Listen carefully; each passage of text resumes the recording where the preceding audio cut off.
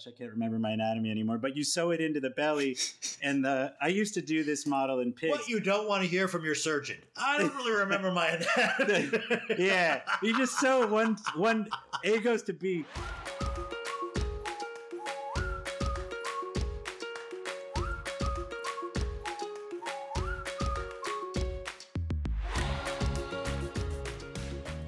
Welcome to Freely Filtered, the irregularly irregular podcast that summarizes and discusses recent NephJC journal clubs. NephJC is the Twitter nephrology journal club where nephrologists meet in social space to discuss the research and developments that are driving nephrology forward. This podcast is for educational and entertainment purposes only and is not intended to give medical advice. If you have questions about your health, we suggest that you talk with your doctor rather than take the advice of some self-appointed randoms on a podcast. This podcast discusses off-label and unapproved medications, and certainly that is happening tonight. Hello, my name is Joel Toff, Kidney Boy on Twitter. Tonight we have Nayan. Hey everyone, my name's Nayan Arora. I'm a nephrologist at the University of Washington. I tweet at Captain Chloride. I'm not a transplant nephrologist. I don't even eat pork, and so frankly, I don't know what I'm doing here tonight. Josh Weitzman. Hi there, Josh Weitzman. I'm a nephrologist and scientist at Beth Israel Deaconess Medical Center here in Boston. My Twitter handle is jwaits. I'm not supposed to eat pork, but then I discovered prosciutto and my life was changed. Aside from that, no conflicts of interest for the episode. Excellent. Jordy? My name is Jordy Cohen. I'm a nephrologist and epidemiologist at the University of Pennsylvania. Much like the others, I'm not supposed to eat pork and definitely have engaged in pork belly on more than one occasion. I think I fall into the same camp as the non-practicing kashrut and halals. I think I'm the only one here with a disclosure tonight that I am friends and have published several times with both the first and last author. I'm definitely not someone who's knowledgeable in transplant. They used me for my analytic skills, but they're pretty amazing folks, so I'm probably not going to have anything negative to say. Excellent. And we have a special guest tonight, and it's Josh Mezrich. And Josh wrote the book, oh my gosh, is it From Death to Life? Do I have the right name of that? I'm sorry. It's Josh, close. When Death Becomes Life. When Death Becomes Life. And this was the NephJC book club last summer. And to me, the book club is one of my favorite traditions in NephJC. Is once a year we pick a book. It's kind of we slow down during the summer. Instead of just reading an article, we could take the time and read an entire book. And this book it's part memoir of how he became a transplant surgeon and great, phenomenal stories of his career as a transplant surgeon, and also part history of transplantation. And boy, the history of transplantation is way more interesting than I thought it would be, with a lot of heroes and villains and just people that you can't believe are famous physicians when you hear the kind of things that they were doing. It's a really, really interesting story. And we brought him in because we're going to be talking about the xenotransplant case report in, what is that, American Journal of Nephrology, American Journal of Transplant, do I have the right? Yeah. AJT, about the recent pig to human transplant that was kind of successful. And so that's what we're going to be talking about. Josh, why don't you introduce yourself?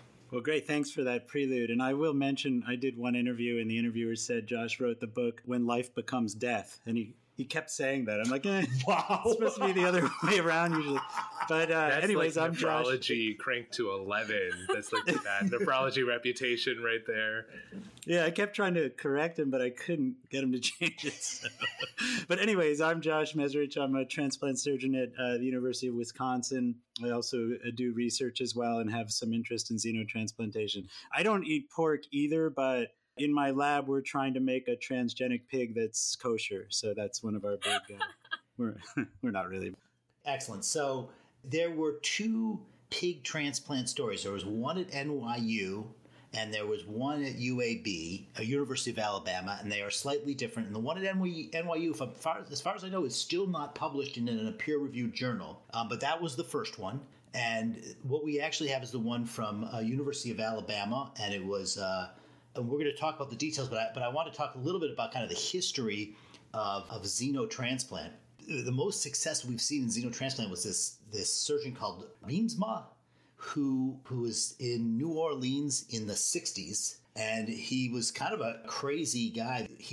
After graduating medical school, he joined the army and he was in a MASH unit during the Korean War. And they say he was like the blueprint for the character Hawkeye Pierce. And that he showed up in Korea with a boot, what do they call them? They're called a locker, like a foot locker. Foot locker. Yeah. A foot locker full of scotch and made a mean martini. And then, got fully trained in Korea, came back, and ended up in New Orleans and tried to make his mark and got interested in xenotransplants. He had these, his publication he does about this is a case reports of 6 patients that he transplanted. And the most remarkable one was case number 3. It was a 23-year-old school teacher who was in profound kidney failure due to chronic GN. And he did and the procedure was always the same. It was a chimpanzee. They would take both kidneys and transplant them into this patient. They had access to azathioprine and steroids and external beam radiation, which is a pretty significant form of immunosuppression. And at least in this woman, it lasted 8 months. Like she went back to work. I mean, this was not like, this was a real significant success, especially in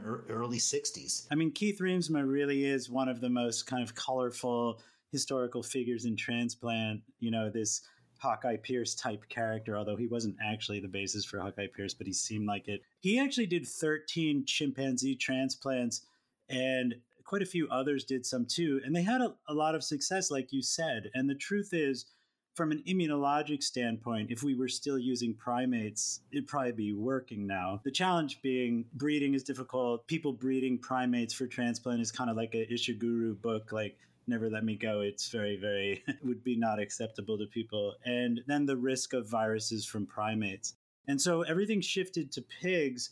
Primary barrier for pigs is they have a carbohydrate called 1,3-galactose or 1,3-gal. I think every human has preformed antibodies to this carbohydrate.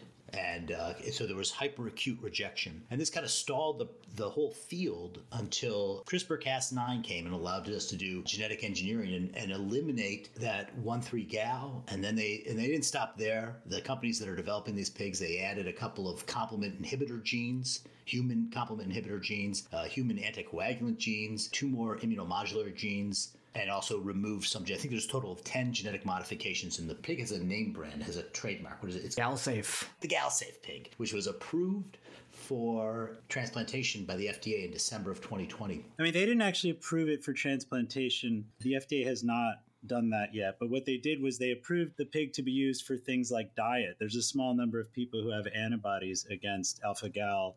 So they got it approved in that way, and I think their hope is to get it approved for transplantation. So in your book, you talk about there was a meeting among, I think, ethicists and transplant doctors, and they said, hey, we're not sure how to proceed here. And one of the big concerns was zoonotic viruses. And they come in 2 varieties. So there's kind of traditional zoonotic viruses like porcine, CMV, and hepatitis E.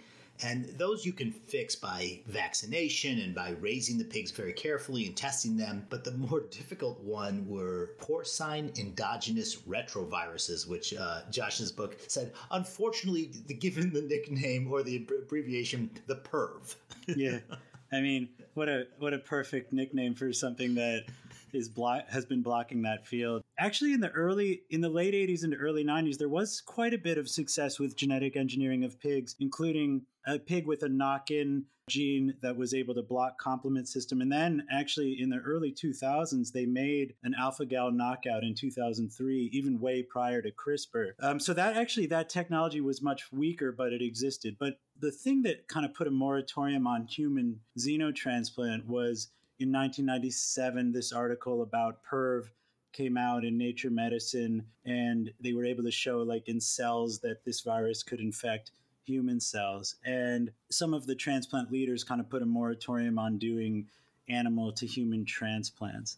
I mean, we can talk a lot about that. Is PERV such a big deal other than the name? Could it really be transmitted to a human? Would it cause illness? And one of the xeno groups, eGenesis, actually has been able to knock out all the PERVs from pig cells. So they have a line of pigs without PERV. But the one that was used in this article, PERV's not knocked out, but they've been able to breed down so there's not very much PERV, and then they're going to, watch for it in humans, when it ultimately goes into trial. So can I ask a question about that? So we see so many human viruses that get transmitted in transplant. We see CMV, we see EBV, we see other BK virus, other issues that cause problems. Why is it such a big deal that it's a pig virus instead of a human virus? Yeah, I mean, it's a great question. And actually, before the pandemic, I might have scoffed about it. But now everyone is a lot more touchy about the idea of animal viruses. But, I think it probably comes from the real concerns with primates from things like the herpes B virus that, are really deadly. And Wait, slow down. What's the story with the herpes B virus? well, I think that I would admit I'm not a total expert on this, but primates carry a number of different viruses that can be transmitted to humans. Yeah, there's like this monkey herpes B virus that you can get if like a monkey spits on you, like on a mucous membrane, and then you like die and there's no cure. Yeah. So it's like why... Really? Yeah. Yeah. Oh, that sounds concerning. Yeah. So, I mean, the primate story was a major concern. That's the question, though. Like something like PERV, it's never caused human disease. There have been a lot of pig products transplanted into humans, inert ones like the valves, obviously, but also cells and other exposures, and it's never caused human disease. Would it be a big deal? Hard to know the answer to that. Like you said, we struggle already with all these human viruses. But I don't know, could you cause a pandemic? Could you expose mankind to a virus that they've not seen before? That's kind of the concern. I think It sounds like a good movie. most people have been able to kind of push the concern about PERV down. And I think based on some of the things that have happened recently, the FDA is probably coming around to being okay with it. But I think eGenesis's angle is to not have PERV whatsoever. But I think it can be probably bred down or bred out of even pigs that haven't had PERV cut out. One of the things that I liked about the chimpanzee story was you mentioned that other people did it. Starzl, the great patron saint of transplant, did some xenotransplant. Yeah, Starzl did chimpanzee kidneys. He did a baboon liver. He jumped right into it, and right after Riemsma, he did 6 kidneys very quickly and had survival from weeks to maybe 60 days. And, like you said, they didn't have the drugs we have now, but they would hammer people with immunosuppression, and then they would get infection. But I just highlight, with the drugs we have now, I think it's extremely likely that if we were using primates, which we're not, we'd be able to have successful outcomes. No one is arguing to go back to that, but from an immunologic standpoint, given how close like chimpanzee organs would be to humans, immunologically you could do it. They're too small, the animal's protected. Again, they don't breed. I mean, one of the things about pigs, you can breed them at like 4 months of age. They have a litter of 6 to 8 pigs. They're cheap. We sacrifice 100 million pigs in this country or more a year for food. Whether you're okay with that or not is a question, but it seems like people are okay with that. So can you imagine trying to breed primates? Yeah. I mean, that would not not go well. No. So pigs are essentially chosen, one, for the breeding aspect. It's already done, and people are generally okay with that because it's been established in the food industry. But also their kidneys are similar, right, to humans, it seems like? Yeah, size-wise, that's right. I mean, right, for chimpanzees, they were doing en bloc both together, which is actually something we do when we get pediatric donors. But the pig organs are roughly a similar size and, seem to be able to be life-sustaining. Some of that research still needs to be done, but at least into primates. And they're universal donors, right? They don't have a blood cell antigen, right? Yeah, right. I mean, they're doing transgenics to knock out their blood cell antigen, is that my what understanding. It is? Okay. Yeah. Gallsafe is the universal donor, right? Not before that. Right. That's my understanding, that they did a knockout that knocked that out. One of the other bits of history that I liked in the NYU transplant, not the one that we're going to be talking about, the kidney was transplanted onto the leg. It was an external kidney, and it sounded a lot like the work I think it was Hume was doing at Peter Brent Brigham, like some of the first human transplants. That's right. I mean, David Hume is another incredible character. He's like this tragic character in many ways, but he did one into the arm very early on, this temporary transplant, and then did a bunch of them in the leg, like on the femoral vessels, which is very easy to do. And then you can look at the kidney and follow it. Certainly not good for long-term survival, but if you're putting it into a brain-dead recipient, it should be adequate. We're still going down those pathways that he had hit. I guess so. Originally. I thought it was pretty interesting. Yeah, it's very interesting. Yeah. Okay, Nine, give it to us. Okay, I'm going to do my best here. So this case, as we mentioned, from the University of Alabama in Birmingham. So the way they broke this down in the paper was the pre-transplant phase, the transplant phase, and the post-transplant phase. Pre-transplant, the recipient was a 57-year-old man who was declared brain dead after blunt force trauma to the head. The consent was obtained from next of kin. And at the time of enrollment in the study, the recipient was 5 days post declaration of brain death. For what it's worth, he had AKI with a creatinine of 2.5 and was being maintained on multiple vasopressors as well as methylprednisolone to maintain hemodynamics. Is anybody aware of any other lines of research that use brain dead patients? I can't remember reading any studies in which where we're experimenting on is a brain dead but not dead human subject. This does seem to be pretty unique there. Yeah, I personally think that's one of the novel things here. There have been some studies like, manipulating donors. So like doing things with temperature or steroids or this kind of thing to improve the organ outcomes after. But I think using a brain dead, I guess, I don't know if patient is the right word, as the model is novel and interesting and fascinating and worth a point of discussion, I think. Can we talk about the decision to use a brain dead person as the recipient here for one sec? Do folks feel like there are ethical considerations that keep us from asking for a volunteer of someone who is not brain dead, someone who might not get a transplant otherwise? I know the folks who did that heart transplant that, again, is also not published. And I think that the patient just passed away recently, about 2 months after the heart transplant was done. That's not a brain dead person. That's a brain alive person.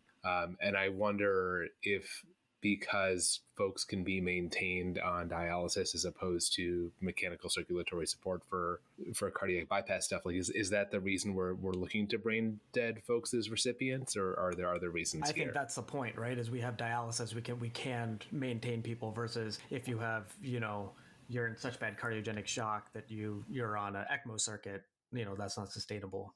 I think because also first of type, right?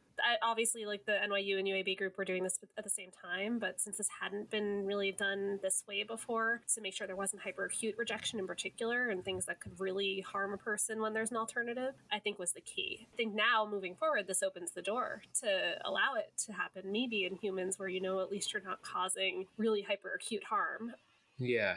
I know there are folks who we've probably ruled out for their third or fourth or fifth transplant if they've had multiple acute rejections, right? They're off the list of people who we can reasonably transplant. And there are folks who might actually think about volunteering for a trial of something like this in the future. I know we can talk about ethics stuff later. I just wonder if that was a thought, or folks have a sense of why, or if that was even something we could have reached out to people about before pursuing a brain dead recipient here. Or very, very highly sensitized folks that, may not get a kidney for a long time. Yeah, I want to make one comment that, I think the brain dead recipient can be used to answer very specific questions and serves a very specific purpose, which is what Jordy said. Can the kidney work in a human? Are you going to get hyperacute rejection, which, at least from the primates, we would think or assume the answer is no, but hadn't been done in a human. And to be able to follow them for a few days and see if PERV gets transmitted, to see, what immune responses. Is there complement activation? Is there deposition of things like that inside the kidney itself? But the brain dead person is only going to be sustained for 72 hours or something like that. So I personally think while that obviously should go through an IRB and should involve ethicists, it's one thing with a very specific thing you're testing. I think if we want to talk about the Maryland case where patients actually getting it, there's a lot of people writing about who could be ethically recipients for xenotransplantation in this day and age. And, this is a big topic. I'm totally fascinated by what happened in Maryland, and Mohammed Mahoudin is one of the world leaders in xenotransplantation, and Bart Griffith is a leading heart surgeon. But to do a patient outside of a trial who wasn't a candidate for a transplant otherwise because of noncompliance, raises a lot of huge questions. And like you guys said, most people are writing about that probably could be included in a transplant trial. A xenotransplant trial would be either a massively sensitized patient that you think can't get a human kidney. Maybe you could make an argument that someone who is blood type O and not expected to get a kidney for X number of years, maybe you could make that argument, but that's controversial. But to say someone is not a candidate for a transplant but can get a xenotransplant probably raises some flags, I would say. this is the kind of thing certainly Starzl would have done in a second, but as he told me when I wanted to be involved in Intermittent Death and I was turned down, he's like, you just do it. You don't ask, you just do it. But, that was, that's what they did in the 60s. I'm fascinated by it, and I think these people were real experts, but you're saying to the patient, you can't get a transplant, you can't get an LVAD, you're not a candidate for that, so you can have this xenotransplant. And the reason you can't get a transplant is your non-compliance. But like xeno is going to take the most amount of medicines ever. So it raises some flags, I would say. It's almost like there could be coercion, right? Because it's you get this or you die, as opposed to... Right. Yeah. The point with the dialysis patients where it is quite different. It's like you get this because you want to volunteer to do this, and if you don't, you have other options. Yeah, and I'll mention like xeno kidneys into primates. There have been studies where they can get a mean survival of the kidney as a life-supporting organ in the primate for a mean of 400 days, and even some people out farther. And I think Mahouden had a heart heterotopic into a primate for as long as 900 days. But that wasn't life-sustaining, that was heterotopic. I'm sorry, help us out with, I don't understand, heterotopic versus life-sustaining. With a normal heart transplant, it's orthotopic, so you take the old heart out and the new heart goes right where the old heart was. With heterotopic, which is a model we use in the lab, you actually put the heart in the abdomen, you sew the aorta and the vena cava to the atrium. But, you sew it into the abdomen and the heart starts beating, and it's a model so that you can watch for ejection, but it's not life-sustaining, right? Person has their own heart. And by person, you mean some kind of primate. Correct. There actually were human heterotopic hearts done for people with temporary heart failure as a model to see if it could be an auxiliary helper, but that's pretty minor. The world's weirdest LVAD. Exactly. This is pre-LVAD. Now we're getting really crazy. There was this group in Germany that got an orthotopic heart pig to primate to last 6 months, and they had to do some fancy things because xeno organs, when you put them into like a primate, they grow massively, and the heart actually like doubles in size. So one of the genetic knockouts that I believe they had in the Maryland group, although it hasn't been published yet, so it's a little bit hard to know, was stopping it from growing like that. But like they had to say to this recipient, hopefully they said, this has never been done in a human, and our longest life-sustaining in a primate is only 6 months. And heterotopic, we've got to, I don't know, did they go into all that? Did they go into like, it reminds me a little bit of the Denton Cooley when DeBakey went out of town and Cooley put the mechanical heart into someone, which was very, very controversial. Wait, slow down and tell me that story from the beginning, because I'm not familiar with this. Yeah, so this was in the 1950s, and if Denton Cooley was probably like the best surgeon in the world, he was a heart surgeon, and he worked with Michael DeBakey, who's probably the most famous surgeon in the world, who was a vascular and heart surgeon, and certainly Denton Cooley said he himself was the best surgeon in the world, but everyone said the guy was amazing. But they ultimately didn't get along very well. And DeBakey was doing a lot of research and had an artificial heart that he was working on, but it had been tried in some animals, but not a human. And the story goes that DeBakey got on a plane to fly to DC for some NIH meeting, and while he was in the air, Cooley put the heart into a patient. And oh my God. He ultimately said he was trying to do it as a bridge to transplant. Who knows? DeBakey landed and then heard the news on the TV. First, mechanical heart done in Texas. And he jumped back on a plane and flew back and, went ballistic. And that's what led to Cooley leaving DeBakey Center and starting Texas Heart across the street. And the patient ultimately, lived through the surgery, but ultimately died. And I think actually ultimately the family sued and Cooley got in a fair amount of trouble, but was able to withstand it. I'm not saying this is as bad as that, but I think to do experiments on humans, you have to do it with the least amount of humans possible. You have to do it in a trial. You have to have some reason to believe it can work. Like Jordy mentioned, what the potential for coercion when someone doesn't have another choice and how much was discussed. I'm sure, hopefully they discussed all of this, but I would think it should be done under a trial. That's the bottom line. So far, in this case, we've gotten to brain dead. We're not making a lot of progress. Yeah, I don't know why you guys invited me onto this show, because I should shut up for a while. Yeah, you should see the first edition of this book. It was like 1,000 pages long. Yeah, we're 2 sentences into this case report right now. Okay. So moving on, past brain dead. So we have the donor was a 13-month-old, 350-pound male genetically engineered pig. And I will tell you, as the father of 2 small children who watch Peppa Pig, the image in the supplement of this pig intubated is giving me nightmares. Pig had a creatinine of 1.3 and a BUN of 19, which I'm told is normal for a pig. It was negative for porcine retrovirus C, or PERV C, I guess, plus a host of other pathogens that are in table 4. And they subsequently performed a flow cytometric cross-match, so using, kind of similar to what we do in humans, the donor lymphocytes with pre-transplant recipient serum, which was negative. Then they went on to the transplant phase, and what they did was they performed bilateral native nephrectomies in the recipient to, of course, induce anuria. Simultaneously, they procured the pig kidneys. There is a comment in the report that there was injury to the left porcine renal vein, which was repaired intraoperatively. And then these kidneys were sequentially inserted into the bilateral iliac fossae. Josh, that's the hip bone, since I know you forgot your anatomy. And then, I'm just kidding. That's perfect. The cold ischemic time for the right kidney was 4 hours. For the left, it was around 5.5 hours. And for induction immunosuppression, they use ATG at somewhat higher doses than at least we typically use at our center. It was 6.5 mg per kg. And they also used 1,800 milligrams of rituximab plus methylprednisone. And then they maintained immunosuppression with tacrolimus and mycophenolate, so similar to human transplants. So Nan and Josh, in terms of those ischemic times, the 4 and the 6 hours, like how does that compare to like a live donor ischemic time? Because that's kind of like the parallel, right? Like this is a planned procedure. You can have the pig ready to go and pull out your kidneys whenever you want.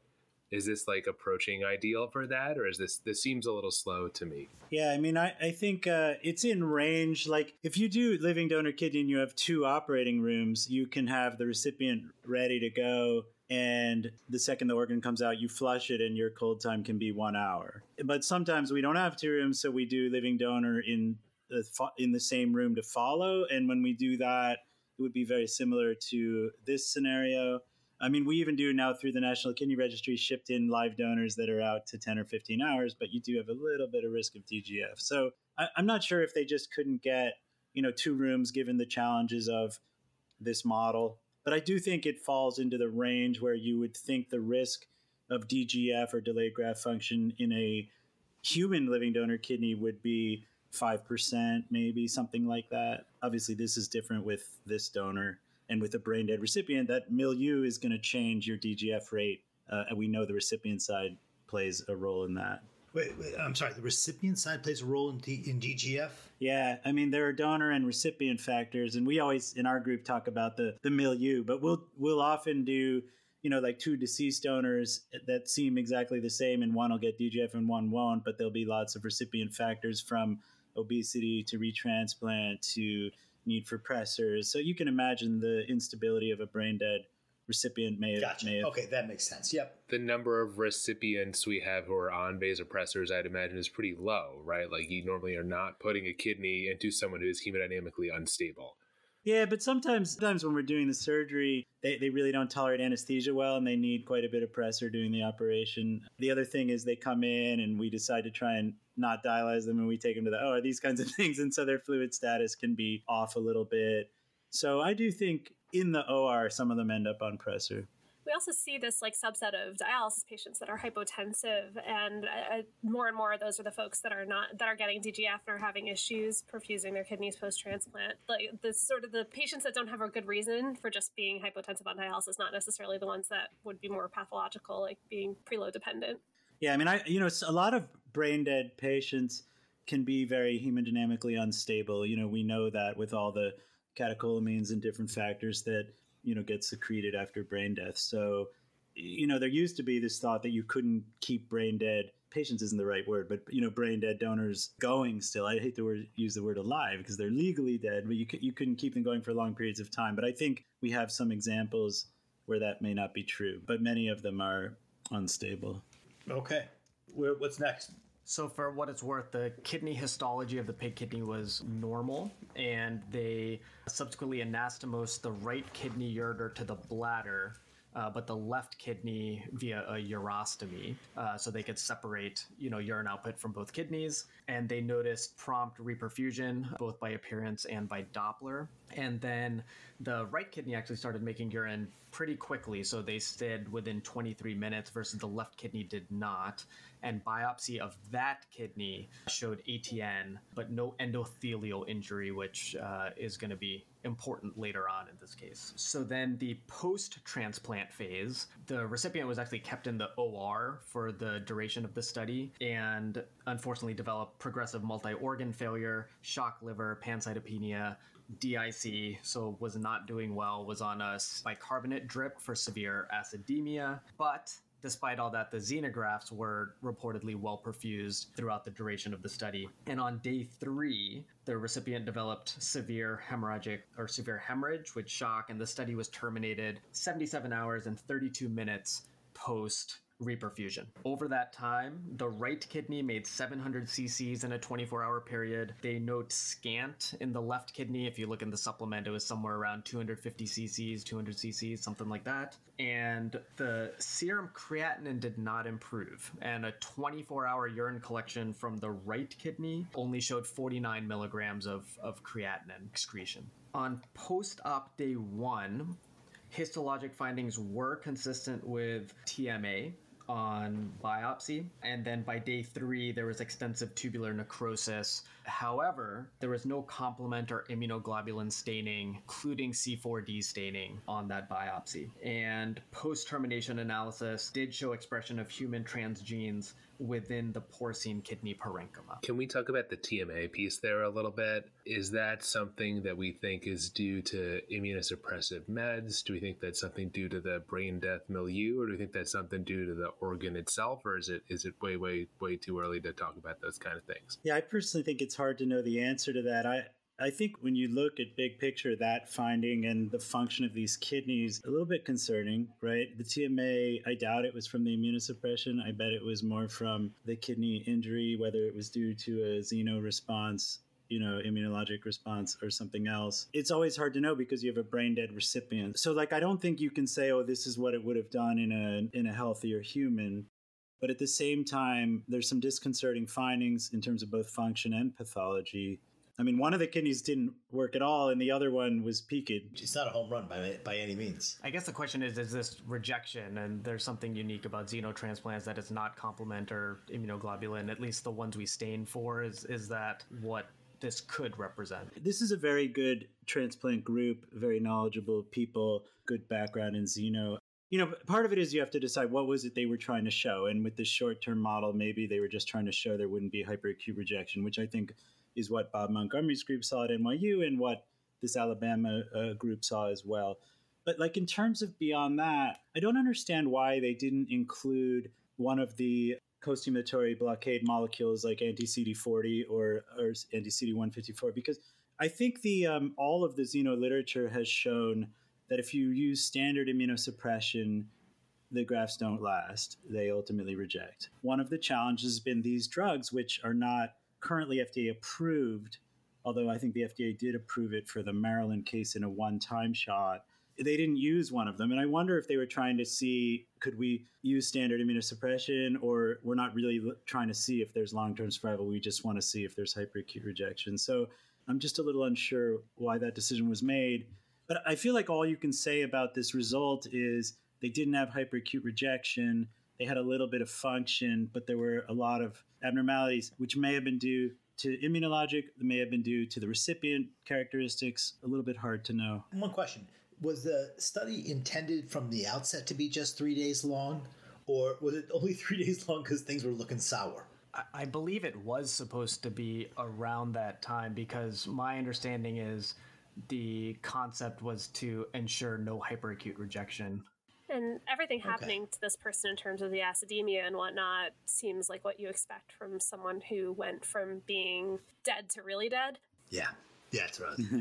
It sounded like they were opening up the surgical site every day to go in and look at the organ too. And after... to get a biopsy, right? Yeah. And then it was after the third one, after the 72-hour one, they were trying to close, and they couldn't actually close and keep it closed without it bleeding. So I don't know if it was supposed to end then, but it was like, it's definitely going to end now.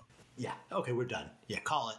Yeah, it's really like this is our model to see if we get initial function or hyperacute rejection in a human type recipient. Like that's like the whole, it hasn't been done. So one person could say, well, we know it can work in the primates and they have alpha-gal antibodies, so we already know that. A different person could say, yeah, but until you've done it in a human, you don't actually know. And if you want to get people into human trials, is this a required first step?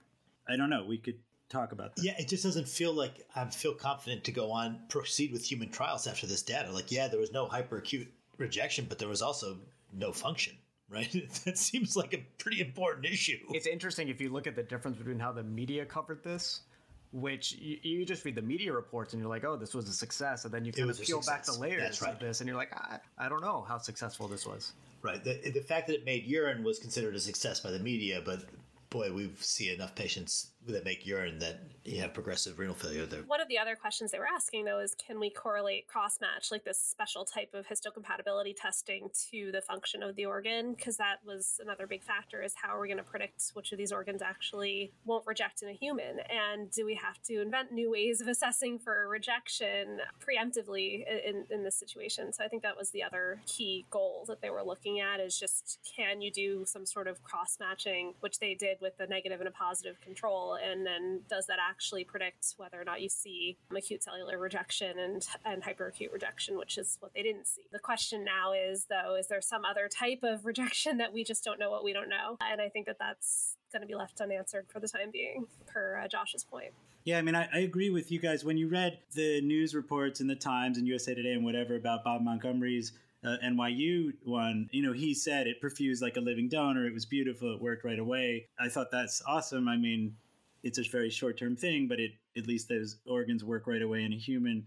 This felt different. Clearly they didn't function very well. And again, I totally think it could be because you're putting them into a brain-dead recipient. But when you look at the primate data, that's really good. And you think we're ready for a human trial because people have a mean of longer than a year, and even some that are on 900 days. And I think we always have said if you can get a year survival consistently, that's probably good enough for a human trial. We could argue about that, but I don't know. I mean, I think you really have to be focused on the fact that this was trying to look at one thing, which was, could it go into a human and would it get hyperacutely rejected? And then like the cross-match, like Jordy said. And if that's what you're looking at, then this is great. I just don't know how to judge the success of the cross-match. I think that was the point of looking for the acute cellular rejection, right? I get that there was no hyperacute. Right. It wasn't filled with antibodies. Also ACR, right? There was also like the C4D that was negative, and the IgG and the IgM, right, and all the other typical immunologic testing that when we see rejection in most transplants, it's this acute cellular rejection. It's not hyperacute rejection. They were going with what we know, right? Like we know to look for those things because that's what we look for in human-to-human transplantation is, do you have a positive C4D? Do you have any evidence of complement-mediated issues as well? And they didn't see that. So that I think that was what they were going for, is can the cross-match predict that aspect of it, the things that we know how to look for. I think that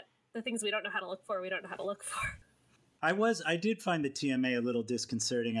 Josh brought that up earlier, because we do sometimes see that in antibody-mediated rejection, and I don't quite know why it's there so quickly. And maybe it's from TAC, but I don't think that's likely the case here. So that was disconcerting.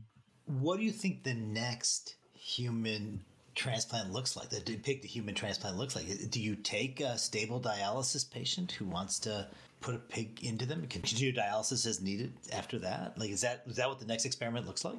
I mean, I think in the very near future, and what does that mean? A year, 2 years, we're going to see human trials of pig kidneys. I do. And a number of people from the people that are in these articles, and Montgomery and Joe Tector, who's down at Miami now, and a few others, are poised to do human trials. And they're going to be trials. They're going to be kidneys.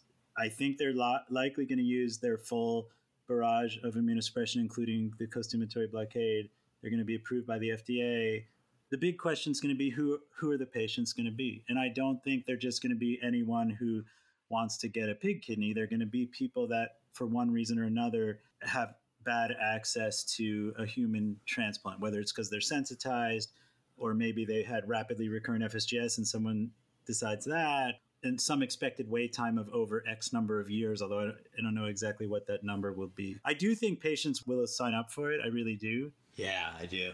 Yes. Don't you guys? Yeah. I think that ideally, like in our minds, for comfort level, we think it's going to be these situations where people are sort of in a state of desperation. But I think that's not what the trialists are going to go for. As someone who is a trialist and I've worked with Paige when she was setting up the first uterus transplants, they were looking for the perfect donors and for the perfect recipients. They wanted people that never had any kind of vascular injury, right? Because you wanted to make sure that this was going to be able to sew in really, really well. You wanted to have somebody who didn't have previous transplants because you didn't want to risk losing the organ because of some like unexpected immunologic response. And so I wonder if they're going to actually go for healthier, less high risk recipients. And that's going to be the thing that's controversial.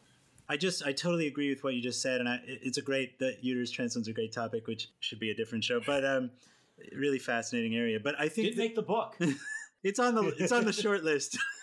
The spin-off of Uterus JC that'll be coming to you next year. That's right. I can talk about any topic, even if I don't know about it. What do I say? I don't know the data, so I feel free to.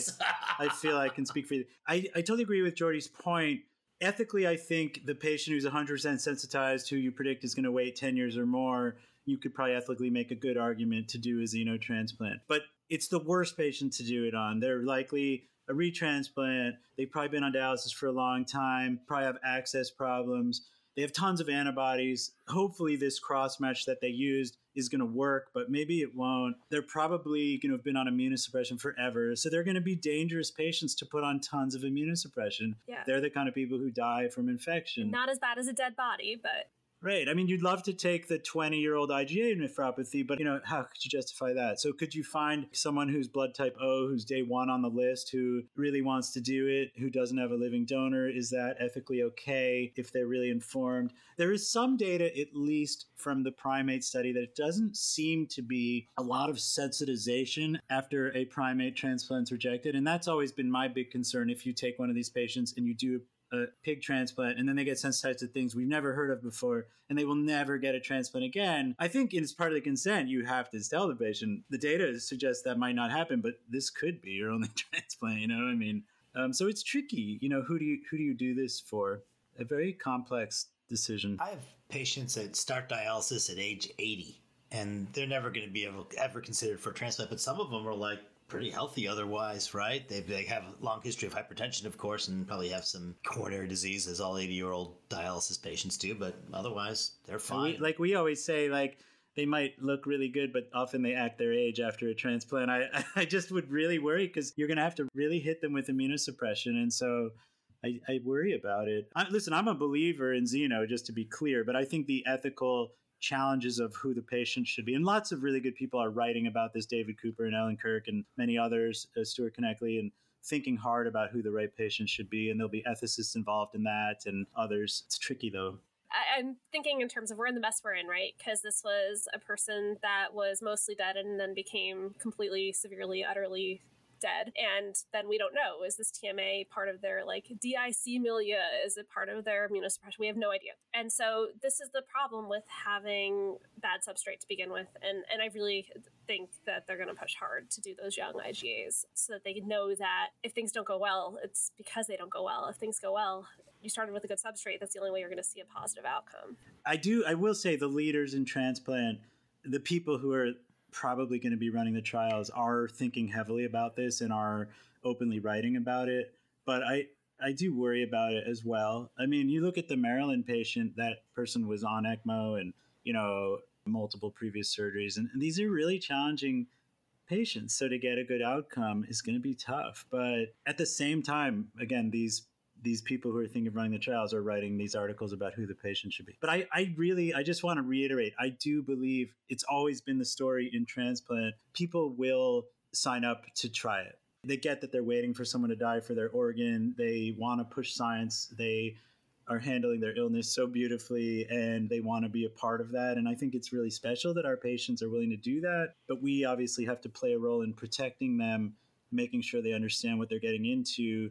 Let's face it, if any of you have renal failure, you're going to try really hard to find a human living donor. Who do you advise to do a xeno, in the next decade? I don't know. Yet I believe it. I'm a believer. One of the things in your book, you talk about this farm that one of these companies that's raising these pigs, and you talk glowingly about the farm and how big it is, and then you say they'll be able to produce 1,000 transplants a year. And all I can think of is not enough. Not enough. Even close enough, right? Funny enough, that was United Therapeutics who bought Revivicor, whose pigs are the ones used in the article we discussed, as well as the Montgomery. So, the big United Therapeutics, there's eGenesis, which is the George Church spinoff. Tector has a company, Makana Therapeutics. There are a few others. Yeah, I think they have the ability to make pigs at the level of what our food sources do. I mean, not yet. It'll take time. But I think once they figure out which pig it should be, they'll be able to mass produce them. But yeah, it'll take some time. But I think that changes everything. Like, then we go from thinking of transplant as the 100,000 patients on the wait list for kidney and the 20,000 for liver, how many for heart. Then it's a game changer. If you can start making organs that you can genetically match to recipient, patients with heart failure, patients with type 2 diabetes, it just becomes almost this part of longevity rather than this treatment of a specific disease. We're very far from that, but I think the science is moving very quickly. And as much as like that old quote, xenotransplantation is the future of transplantation, will always be the future of transplantation, which I think Shumway said, but it's also Roy Collins said a version of that quote. I believe we're at a different place now. I think CRISPR is a part of that. I think tons of money has poured into the arena. I think tons of great people are working on it. And I think our primate data is nothing like what it was in the 90s when people were as excited or close. I think we're in a different point. Now it's the challenge of how do we ethically get over that hump? And I think like Alan Kirk writes beautifully about this stuff. How can you ethically do trials with the smallest number of people possible to answer the questions you need to answer? That's what he does. So that's the key thing. You can't just shoot out and randomly do it. You have to design trials where you can have the smallest number of people answer as many questions as possible in an ethical way with informed consent. And I believe we are going to be able to do that as a community, but it's going to take real discipline and airing out with ethicists that are, trained in these types of studies. I mean, it seems like the obvious next question is like, okay, so there was no hyperacute rejection, but there was also no function, right? Like, we need to see some kidney function on this. I'd like to argue that it's a brain dead recipient. It's a terrible milieu. They're not in an ICU. What care are they getting right in your lab? I don't know the details of that. We already know in primates we can make it last. So if you just say, this was just to answer this one question, you feel comfortable. But I have the same discomfort, Joel, as you do. When I read that, I was like, okay, let's go back to the primate stuff. The one thing, at least with kidneys, if the organ fails, you're able to remove it. That's one of the challenges of the heart is if it fails, the patient dies. And that's not where I think the trials are going to be. So we've seen a couple of trials in kidney and we've seen one in heart. Any reason to think that we're not going to see liver and lung and pancreas and intestines? I think we'll see islet cells. I think there's some good groups working on islets, and these companies I mentioned, certainly eGenesis has a role. I know that Minnesota groups have been working on islets. So I think xeno islets will be something that'll be very interesting and very potentially doable. And the idea of modifying them genetically and doing cellular transplants seems really exciting. I think United Therapeutics is very interested in lung. I don't know if you know this, Martine Rothblatt, their founder, her story is that her daughter, Genesis, got lung disease, primary pulmonary hypertension or something like that. Oh. And she was given a death sentence. And Martine Rothblatt, who was one of the founders of satellite radio, is this genius. She left her job and started United Therapeutics, and in a short number of years discovered the one drug that works for primary pulmonary hypertension. And now she's veered into the xeno world, so she's very focused on a xeno lung. But I just don't think it'll be one of the early trials. And I think heart is a good question. I mean, Mohammed Mahoudin is probably the premier world leader in xeno research, and he's interested in heart. But I just think the challenge of doing a heart trial, so much of this is going to be really getting out there what we think success is and being careful about what's written and what we say to the media, not lying in any way, but just being very, very clear. And I think if you do it and 5 people die, that's it. It's over. Whereas I think if you very carefully design a kidney trial, you have ways to get the kidney out if it's going bad. You have expectation that you're going to be able to get 1 year survival, and you have some good outcomes. people can get really excited about that. It's interesting you talk about that because in your book you talk about the early successes and early failures in heart transplant, and that kind of had that same kind of explosion. Totally. And that also kind of collapsed. It's such a replay. So like, the transplant world was, they were very aggressive, but they were working hard to get good outcomes. They really tried to learn the immunosuppression. It was a very scientific approach. And then, that was starting in the 50s and the 60s. And then like 67, 68, when Christian Barnard did the first heart. And like in the next year, like 100 people did hearts. They didn't know anything about immunosuppression. And Den Cooley jumped in. He's like, I'll sew these in so fast it won't even matter. And like all of them were dying because they were dying of rejection. And, it really set transplant back big time. And people like Roy Collin were horrified. They were like, these cardiac guys are going to ruin our field. And it really took Norm Shumway to like sit back and do the research for a few years to get cardiac to work. But I feel like kidney doesn't get the respect it deserves, because not only is it a beautiful organ, and a kidney transplant is probably the best thing. You're singing our song here. I know. I'm saying this for you. When I'm on the cardiac group next, I'm going to be like, those losers and kidney. No, I truly believe the kidney transplant is the best thing we do in medicine.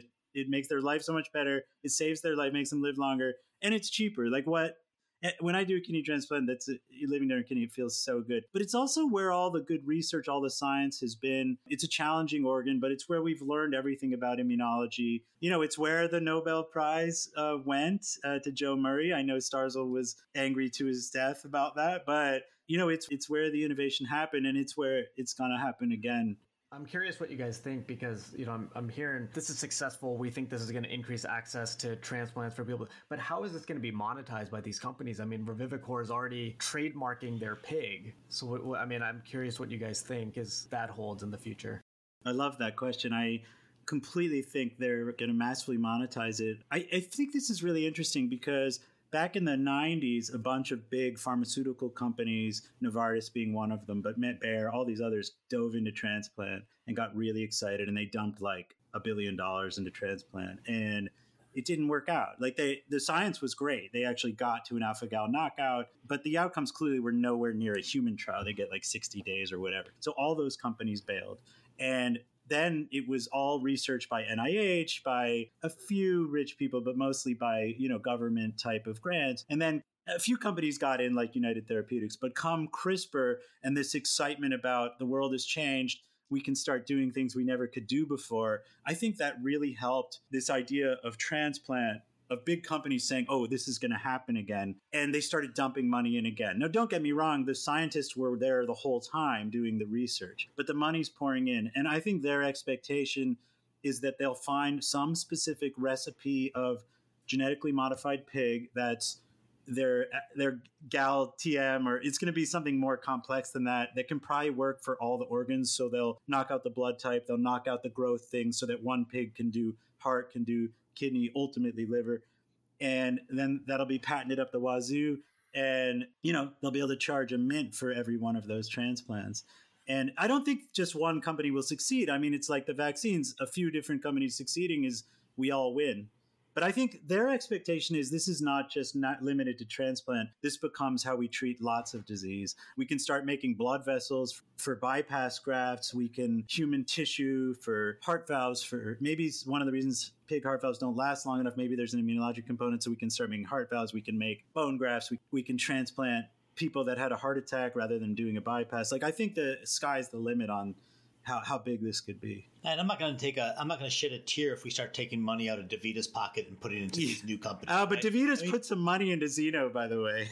Well, that's fine, but it's just I feel that if we literally start moving people from dialysis to transplant, like there's a lot of money in dialysis, and that seems like a good redistribution of investment, right? Because dialysis just doesn't feel like we're doing patients a huge favor. Those patients are not thriving with that therapy. Having mental images of the island of Dr. Moreau and how they're going to monetize that as well. It's like putting a man on the moon to me. It's the kind of innovation that just is going to require a massive investment of money, not so that good scientists will do it. I firmly believe scientists ultimately don't really care that much about the money. They might care about being the person who did it. Like Tom Starzl never gave a crap about money, and there's tons of examples of innovators that don't. But I think in order to get this to work, it's going to take billions of dollars. Then these companies are going to make way more than that. Any final thoughts? Are we ready to wrap up here? Does anybody have any other thoughts about the pig? Yeah, I just want to point out that I love that it's a female first and last author, surgeons.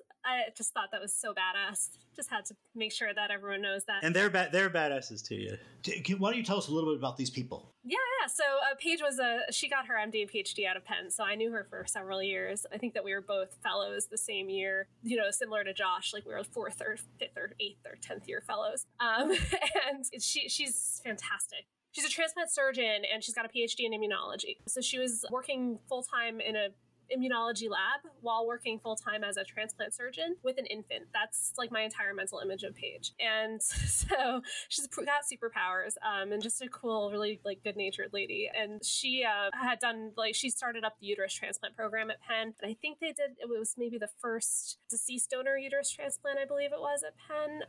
And she was the one who'd done it. That was a big passion project of hers originally. And that's where I had sort of jumped in with the I was like looking at ambulatory blood pressure monitoring for every single person they were considering for uterus transplant because they wouldn't let anyone through unless everything was perfect. And so she just has a lot of innovation and a lot of vision, and just I think wants to really just change the world. And then Jamie Law did her training at Hopkins, but is from Alabama originally and has been back down there for a long time, and she recruited Paige there pretty recently to run the translational research group there. So I think we're going to keep seeing really cool things from them. They're both just incredibly bright. If you've seen some of the other work that they've done in the transplant field, tons of innovation and things that other people just hadn't thought to ask the questions about. Yeah, I mean, I'll just reiterate, they're a fantastic group. Both of them are amazing, and they're going to be leaders in this. And they're also like highly ethical people who understand all this. So I think one of the things we have going for us is most of the people in this field are thinking about all of the things we talked about a lot higher levels than I think about them. In general, surgery I think of it as a male-dominated field. I know that the transplant surgeon where I work is a woman. First author and senior author are women. Is transplant a field that has a little bit more equity? I think it's getting better.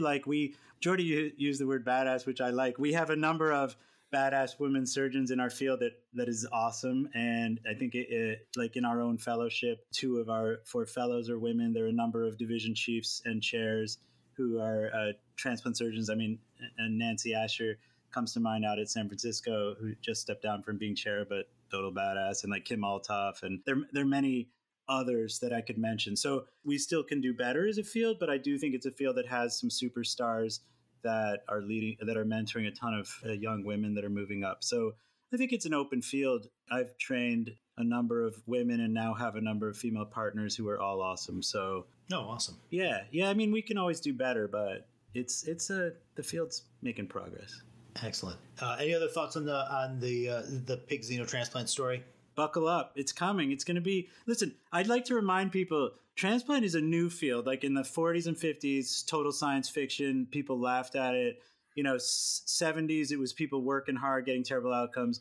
80s, with cyclosporin, it became reliable reality, changed the world. We're not far from that. There's still people that were practicing in that era. And now we're at, in my humble opinion, the next quantum, change in our field. There are other amazing things going on in our field. That doesn't mean it's going to happen in 1 year, but 10 years, I think it's really a possibility. And it's so exciting to me, but we have to do it cautiously and carefully. But if you're a young person thinking about a field, there's a lot of amazing innovation going on here. Lots of things that dialysis didn't achieve in less time. Does anybody have a tubular secretion? This is an opportunity to talk about anything that has caught your fancy or is interesting you right now. It could be a television show you're watching, a book you're reading, a podcast you're listening to, or some other things.